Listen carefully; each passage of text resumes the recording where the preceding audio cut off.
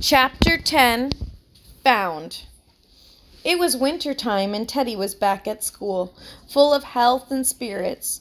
Yet, through all his boyish mirth, the loss of his button was never forgotten. Daily he prayed for it to be found. His hope and faith in God never failed him.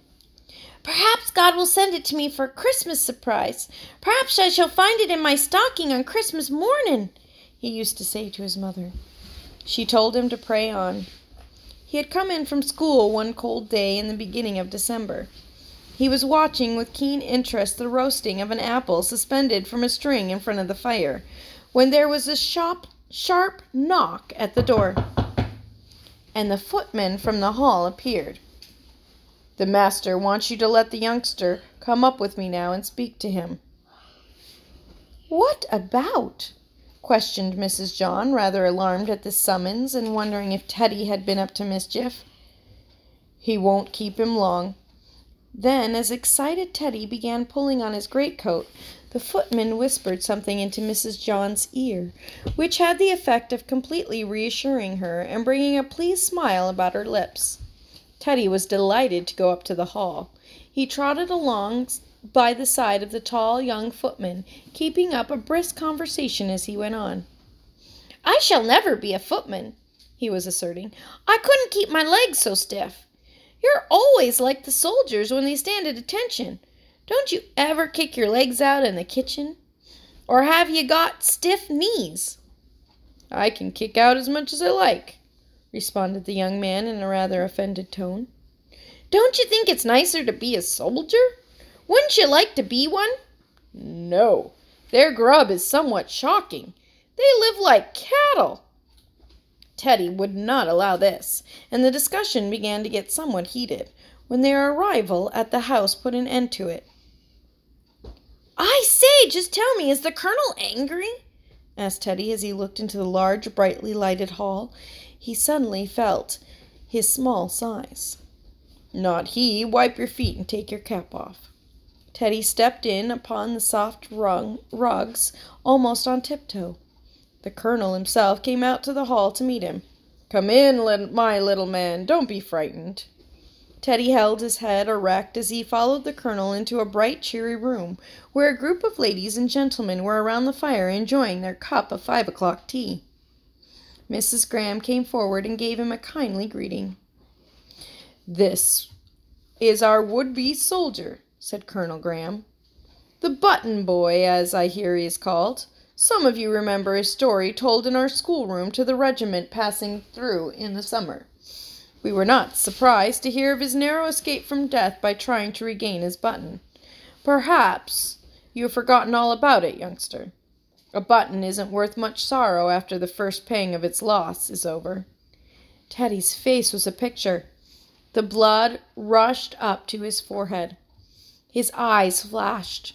With clenched hands he said boldly, "Do you think I could ever forget my father's button, sir? I'd rather have it back than anything else in the world. And I'm going to get it back, too." "But it's at the bottom of the river, isn't it?" "I don't know where it is, but God does. I ask him every day to send it back to me. I'm quite sure he will. I think it will be this Christmas." The ladies exchanged glances. "Facts is stranger than fiction, certainly," said the colonel. "Now, my boy, come here." He was standing on the hearth-rug with his back to the fire, and putting his hand into his pocket, he drew out a small box and placed it in the child's hand. "Open it, and tell me if you recognize the contents." Teddy lifted the lid, and then a gasp and a cry of ecstasy broke from him. "Oh, my button, my button! Oh, sir!" And here the tears welled up in the blue eyes.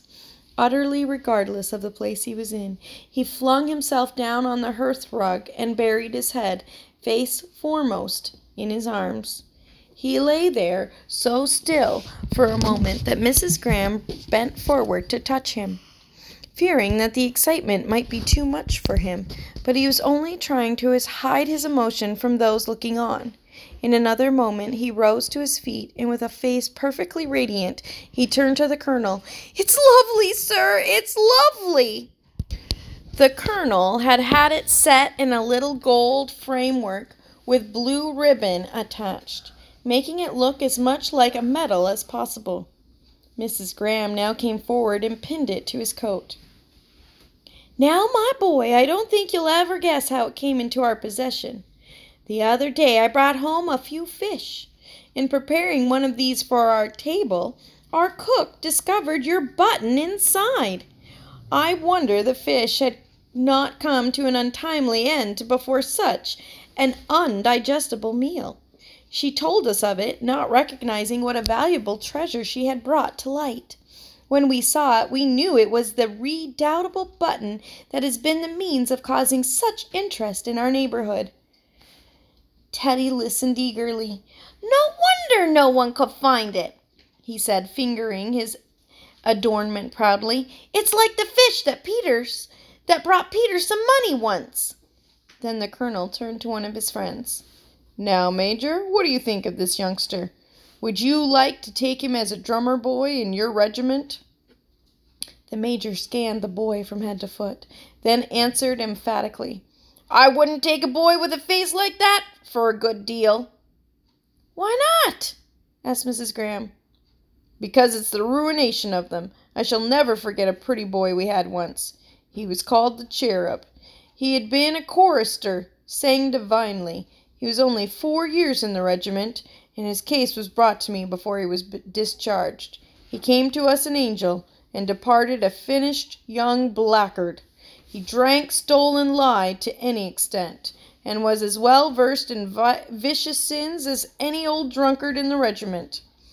When I see a fresh drummer brought in, I would wonder how long he will keep his innocence.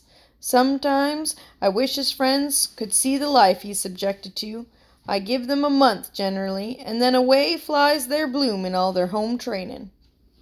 "But, Major Tracy, you are giving us a shocking idea of the morals in the service," said one lady. He shrugged his shoulders. "I grant you, on the whole, they are better than they were. But the service is no place for highly strung boys like this one. The rougher, harder natures get on best. When they get older and have sense and strength enough to stick to their principles, then let them enlist." "But I've always heard," said Mrs. Graham, "that the drummer boys are well looked after now. They have a room to themselves. The chaplains have classes for them." "That may be. I would only ask you to watch a boy, as I have, from the start, and see what kind of man he grows into after spending most of his early youth in the service. There are exceptions, I know, but precious few as far as my experience goes." Teddy did not understand this conversation, but he gathered from the major's tone that he did not approve of him. "Do you think I'm too small to be a soldier?" he asked. The major laughed. "Don't bother your head about your size," he said. "You'll grow. There's plenty of time before you." "I don't want to be a drummer," said Teddy earnestly. "I would rather wait and be a proper soldier, a soldier who fights." "A capital decision. Stick to it, little chap.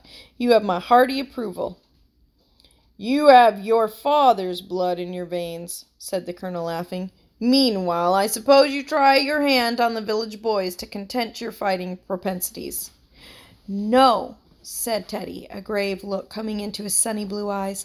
"I don't fight with anybody but Ipsy now. He always keeps me busy." "Who is Ipsy?" asked Mrs. Graham. "He's my own enemy. Mr. Upton told me about him. You see, I belong to God's army. He takes very little soldiers. I've been enlisted for months and months. Ipsy's just another part of me, the bad part." There was a silence on the little company for a minute. Then Major Tracy said with a laugh, "What an original little oddity he is! Quite a character." And then Teddy was dismissed. He flew down the avenue home as fast as he could. Snow was falling, but he heeded it not. He bursted into the kitchen a little while later in a breathless state of excitement. His mother knew already, so was prepared for his news. However, she was not prepared for the handsome adornment now on her boy's coat. His grandfather and uncle were equally pleased and gratified at the colonel's kindness. Teddy's prayer of thanksgiving that night touched his mother greatly. "Oh, God, I do thank you. I knew you would answer me. You knew how dreadful it was to live without my button. You knew how unhappy my heart was about it, though I tried to be brave and not talk about it. Please do help me to take great care of it, and never let me lose it again." The next morning, before breakfast, Teddy ran off to tell Nancy and to show her the long-lost treasure. She was quite as delighted as he was, but said a few minutes later, "Button boy, do you remember telling me you couldn't live without your button? You said you'd pine away and die." "Yes, I thought I would, but as soon as I began to pray about it, I knew it was coming back, so I got better." "Well," said Nancy with a sigh, "I won't ever try to get your button again, but if you were to die before me, I wonder if you would let me have it then. I would take great care of it." "I meant it to be buried with me," said Teddy, considering, "but I don't mind altering my mind about it. If you promise not to give it to anyone else, I'll let you have it." "I promise, truly," vowed Nancy. "I told you I wouldn't love you until you gave it to me, but I will now, 'cause I'm trying to be good. And we'll always remember that soldiers and sailors are just as good as each other. They are quite even." "Yes," nodded Nancy. "Sailors and soldiers are quite even. My father is just as good as your father was." Teddy looked a little doubtful at this, but wisely refrained from making any objection to the assertion. They parted. Nancy called after him, "And when you die and I get the button, I shall wear it as a brooch."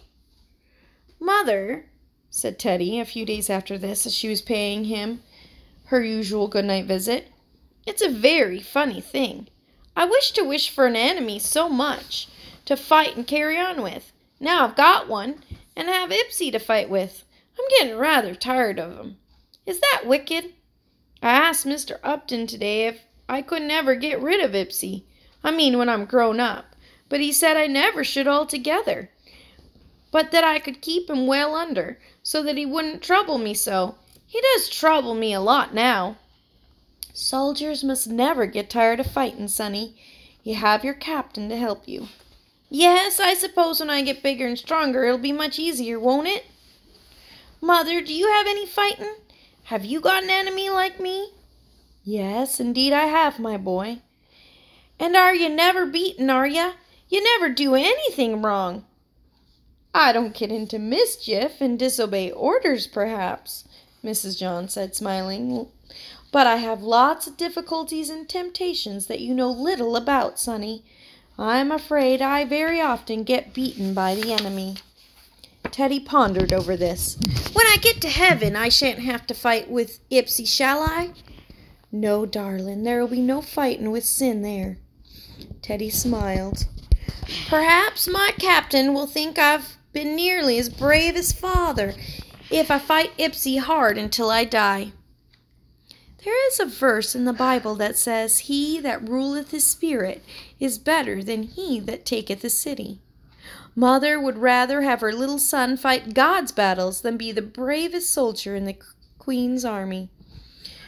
"But," said Teddy, "I mean to be both. Now, Mother, just before I go to sleep, give me father's button to kiss."